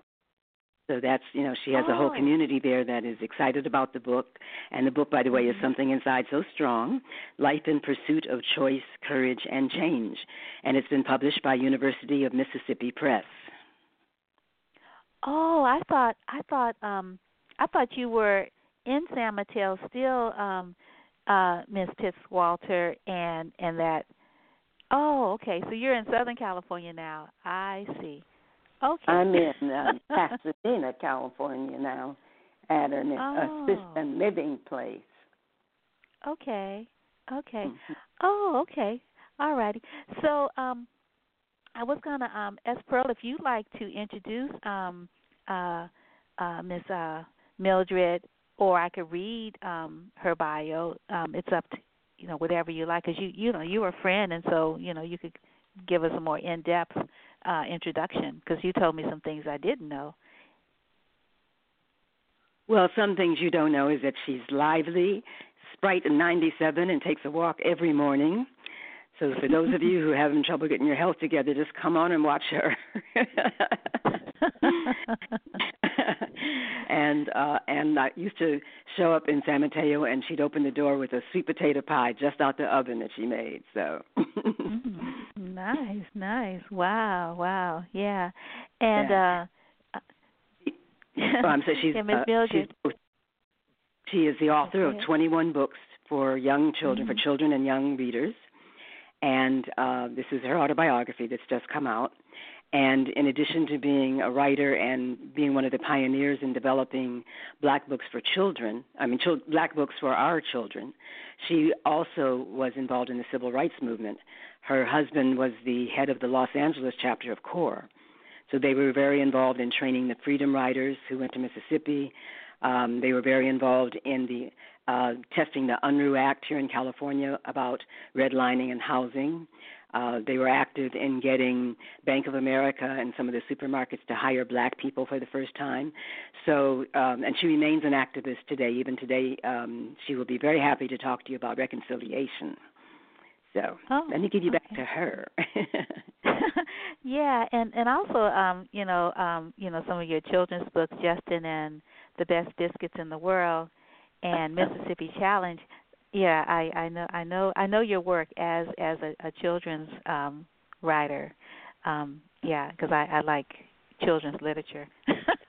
And, and I remember reading your books to my children and just reading them to myself, because I like young adult and children's books. Yes. Now I'm reading them to my grandchildren. So I want to thank you for the wonderful work. Particularly when there weren't that many writers, published that were writing, for, our children, so really appreciate that. Yeah. And I'm from Louisiana. I'm from New Orleans. And so so whenever it's like, even though, I grew up in San Francisco, when I was in New Orleans, it was segregated still. And that was one of the reasons why we left. And yes, I appreciate, your work as an activist, because when I look at, the protests and people were literally putting their bodies on the line, I just like, wow, I'm like, I just wonder if I could have done something like that, because you could have. It takes being with others and becoming one with others. You can do almost anything, and that is what we did. We put our lives online.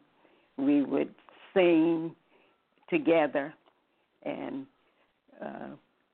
get ourselves ready for facing the evil that was done, and letting the evildoer know that we were one, including the evildoer.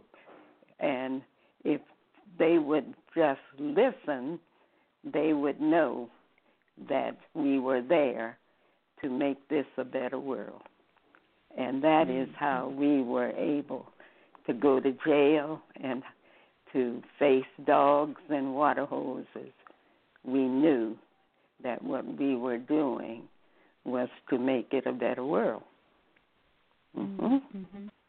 Yeah. And in 2020, so as you look at this world as it is presently, and you think about sort of what the vision was, particularly, today is would have been Dr. King's 91st birthday. Yeah. And so you're his peer. I mean, at 97, you all were like same age almost. Right. And he was younger, a little younger than I. A little younger. And, but not that much. But I marched with him in L.A. once, and he and the legislator from New York, Adam Clayton Powell, the two of them were together, and we went against a drugstore there that wouldn't let us sit at the counters to have ice cream. Yes. And of course, my husband and I did a lot to change the housing patterns in Los Angeles. Los Angeles was segregated almost as much as Chicago, or maybe just as much. And we marched and moved against the builder who had federal money and wouldn't sell to us. I went to jail in Torrance, California, to make sure that we were given that right. Oh, wow. So you've done some work in housing equity. Yes. That's excellent. Yeah. So I presume that, now, looking at how many people are under and unhoused, just like yesterday, these mothers who had occupied a vacant house were taken away in handcuffs in Oakland. Yeah, I was wondering sort of how you feel, seeing like so many people in tents and other inadequate shelter. And it's so cold. I mean, I don't know what it's like in Southern California, but in Northern California, it's a bit chilly when the sun goes down. Here, it gets chilly here, especially at night and near the ocean, Santa Monica, Los Angeles. Pasadena is not quite as cold, but it gets chilly early in the morning. Right. Wanda was almost late getting to her this morning because they were clearing out a major tenting encampment, homeless encampment, and they were stopping traffic so that they get their big trucks in. And I looked at it. I wish I'd had my camera because there were like 5 police cars. There were 3 huge city trash trucks.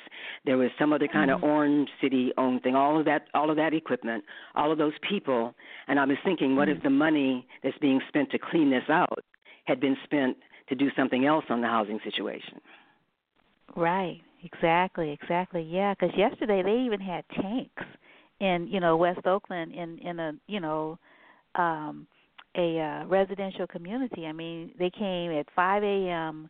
with big guns and explosives, and it was really a good thing that the women knew that, the mothers knew that they were going to come, because the children weren't there. Because I can't imagine, so that the trauma those poor children would have suffered had they been present, when all of these law enforcement, came to this house. And the women, were not armed. They always said that it was nonviolent, civil disobedience. Yet, I can't imagine how much money, like you just mentioned, that happened today in Southern California, how much money goes into this, to this armament, kind of response to, housing or shelter and all these other human rights that are not acknowledged, in our nation. And one of the things I wonder, not only how much money they're spending, but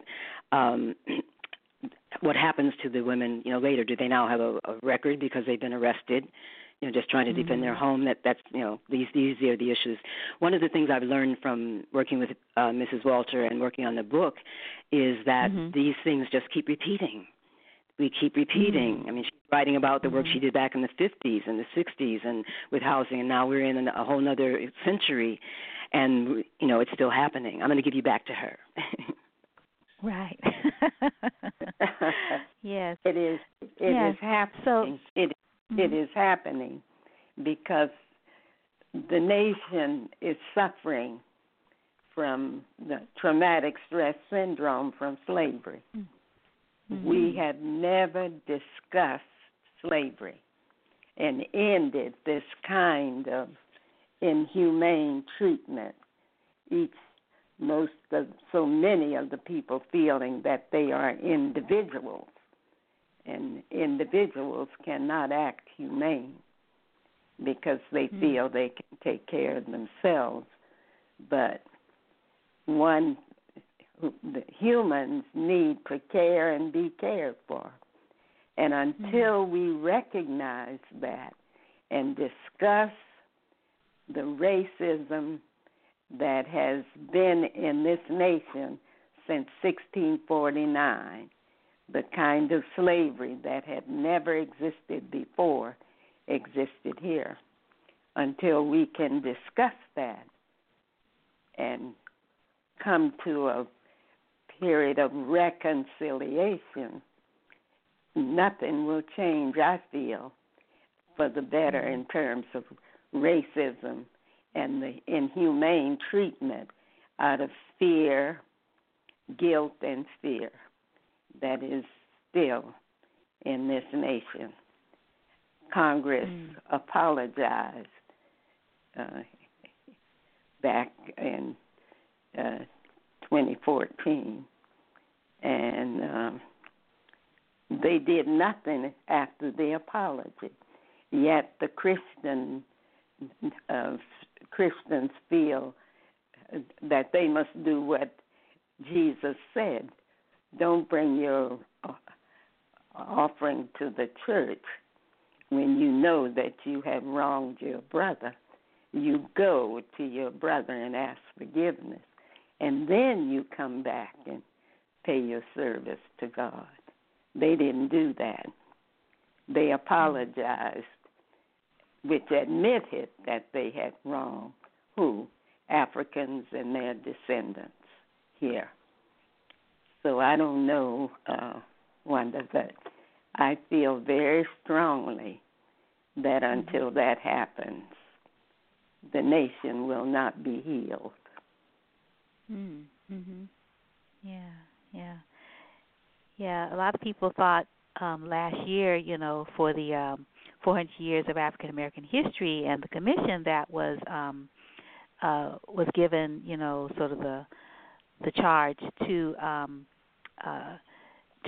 promote, programs and community around the contributions of people of African descent to this nation, and they are continuing, this year.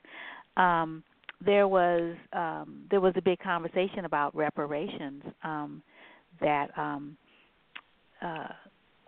that hadn't been had before. There can be no reparations until they consider all the laws in the Constitution created because of slavery. They pay reparations to property. Of course, we were property. And they feel, I'm sure, that with the Constitution still claiming us as 3/5 of a person, they can't give us reparations. We are property. And property, you can only pay reparations for property. And that law was created because we were considered property, and if somebody took us, they had to repay. So I don't know why our legislators, African American legislators, won't discuss this and see if we can't find a way for reconciliation and repairment and repayment for that. We can't do it. They have tried it with the Reconstruction period. Then they tried it with the Kerner report, and nothing happened because I feel, now I may be wrong, the Constitution won't allow it. Yeah. So do I hear you saying that the Constitution needs to be amended? That's so it, that, to get rid of the idea that we are property. Right, because we're not people. We are not considered capable of being repaid. We don't own anything. We were owned. So now I may be interpreting this wrong, but I don't think so. And until that is discussed and there is reconciliation and the realization that all of those laws were created for slavery, the law for repaying for property, and the laws that give certain states the right to claim the election, the Electoral College, all of those things. And I was so surprised with the 1619 memorial that they said that when we came here, we were slaves. We were not slaves when, Africans were not slaves when they landed here in 1619. They were indentured servants.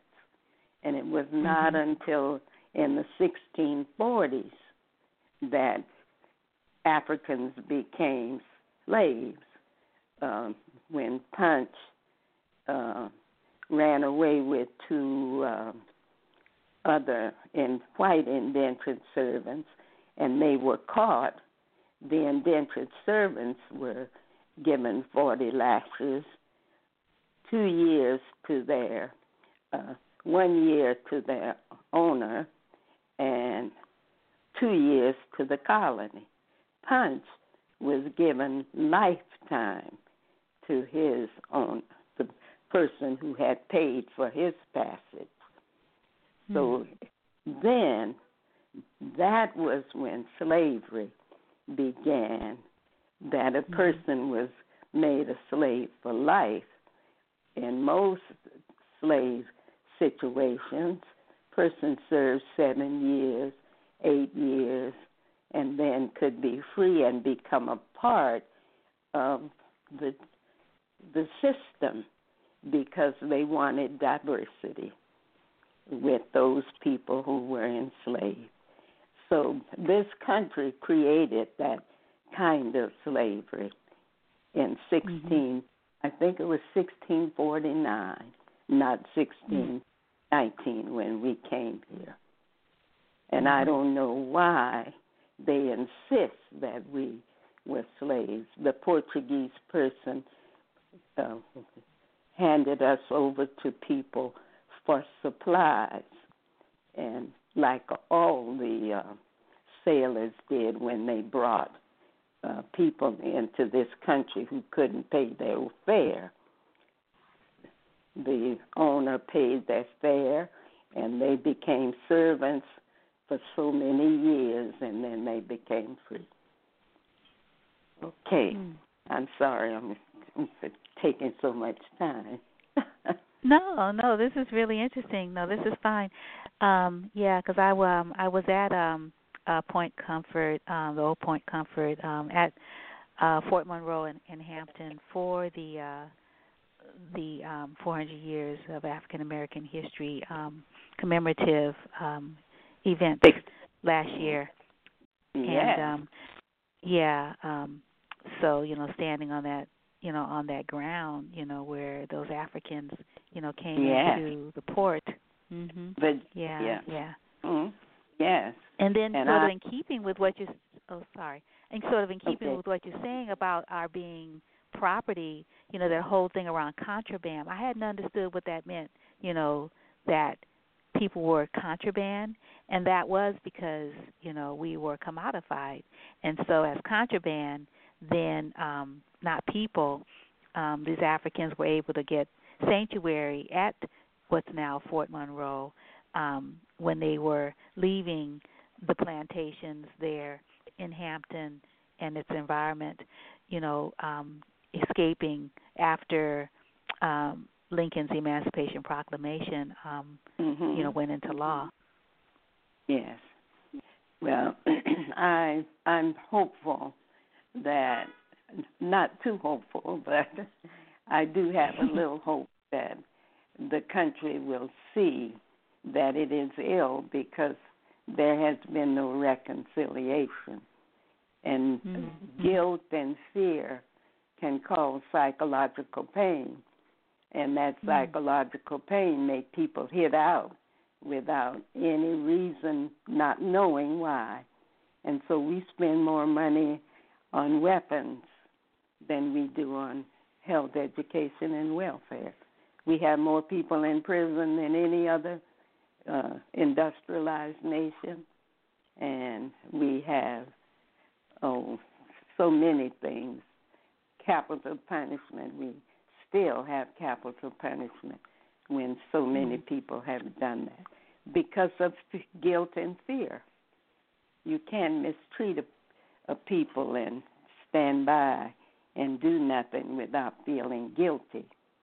All children are taught moral values with that. If you do good, you're rewarded. If you do bad, you're punished. And they learn moral values. And we haven't done that in this nation with this terrible treatment of slavery. Yeah. I was thinking about Reverend Barber's, Moral Mondays and the Poor People's Movement, and the planned march at the Capitol on June 20th this year. And then just the smaller meetings throughout community, throughout the country, people talking about what's happening, in their lives and how, poverty is affecting their lives and what they see, as a solution to that. I was wondering if you have any thoughts on the, the Poor People's movement, the new Poor People's movement, continuation of Dr. King's, campaign. Yes, I have been impressed with the minister who is doing this. I can think of a name and can't call it, but you just mentioned his name. And I feel that the way he is doing it is so important because he has a community which brings in all of the people. You see, there are not just African Americans doing this the way it was with the beginning of our movement. But he started out as the loving community. And that's how I see his movement. And it is doing a lot of good to bring to the attention of people the need to end poverty. Yes. Mm-hmm. Yes, right. It's a good movement. Mhm. Right. Mhm. Yes. Yeah. Do you have any plans of being in Washington D.C. In June for the big conversation with the nation? I'm 97 years old, honey. and I don't think I could make it to Washington. It would take me about 4 hours on the plane. Probably. Yeah. Of course, I still walk with a cane, but I can only do about 2 miles now. And even less than that, I can do 20 minutes. That's quite a little distance, but no, I feel that I wish I could. I will be with them in mind and soul, but not in body. Yeah. I can't. But yeah, I was certainly, just thinking. Sorry. No, you go ahead. Sorry. Go ahead. Oh, I was just thinking, with this, the Poor People's Movement or Poor People's Campaign, that it's in keeping with this whole conversation that hasn't happened around the reconciliation and acknowledging, sort of the impact of enslavement of African people on this nation and the legal way that African people are still not seen as human beings, full citizens with the same rights as everyone else in this nation. That's true. And as I said, at one time I was so hopeful because I had that hope that made me get out and do something. But seeing what is happening today with the recurrence of the kind of bigotry and talk about African so-called nations and calling our young men who demonstrate sons of bitches, and all of this reminds me again of what we had to go through. I marched against people who said ovens too good for niggas. I marched when they said that, and go back to the jungle, you monkeys. And I stood, I walked with them and those signs. And I see this happening with these young people going into high schools with Nazi equipment, and our people being insulted again. So it is amazing, and I do hope that a lot of people will go to that march in June, because poverty, with not just African descendants, poverty is with a lot of people in this country. And at one time, they tried to get those people who are poor to work together, all people, to work together to make a better nation. And now the separation is almost as bad as it was during the 60s. So let us be thankful for the minister who is trying to organize and get people to move again for justice and equality. Mm-hmm. I want to thank you for your work that you're doing. It's wonderful. Oh, well, thank you. Thank you. Mm-hmm. Yeah, I was just looking at, these wonderful photographs, in your book, Something Inside So Strong, Life in Pursuit of Choice, Courage, and Change. Pictures of you dancing in a Gambian village. Yes. It looks like you're having a good time. That was in the Gambia. Yes, mm-hmm. I did that African dance when I was 90. I don't think I could do it very well today. But I tell you, the drum is, when I hear drumming, mm-hmm. And the drums with our musicians remind me of that. Mm-hmm. Yes. Right. If you notice, I have a picture with my sons, Farouk. Did you know Farouk Walter? Lloyd Walter at the Aquarium Center? I don't think so. Oh, he was very active there. It might have been in Oakland by then. I mean, up north, northern. The gathering he'd had, where they came together to emphasize Black studies. He was very active at Cal State LA to bring about Cal Studies there. And, it was, But those were the times when young people were aware of their history. I'm not so sure now whether we are stressing that as much now with our young people as we were then. And, of course, I sometimes feel we failed in not bringing the northern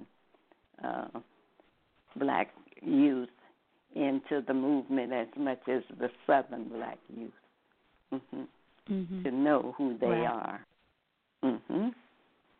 Right, yeah. Well, it's not too late, particularly, with books like this. Your book is a way for people to, to get some of the backstory about, things that are taken for granted, the reasons why, we have certain rights and certain access is because of, people who like yourself, who put your safety and your lives online, and some people who died to make, these things happen, make these laws change, call this country and its legislators, into accountability, because the laws might have been on book, but they weren't being enforced. Yes, and there was no need necessarily to. Oh, sorry. Go ahead. They were not. The history of our people is not in the textbooks, and I am talking to people my age now, here at where I am in this assisted living. They don't know that history, and they are amazed when I tell them things. Just amazed that they didn't know about this, the history of this nation.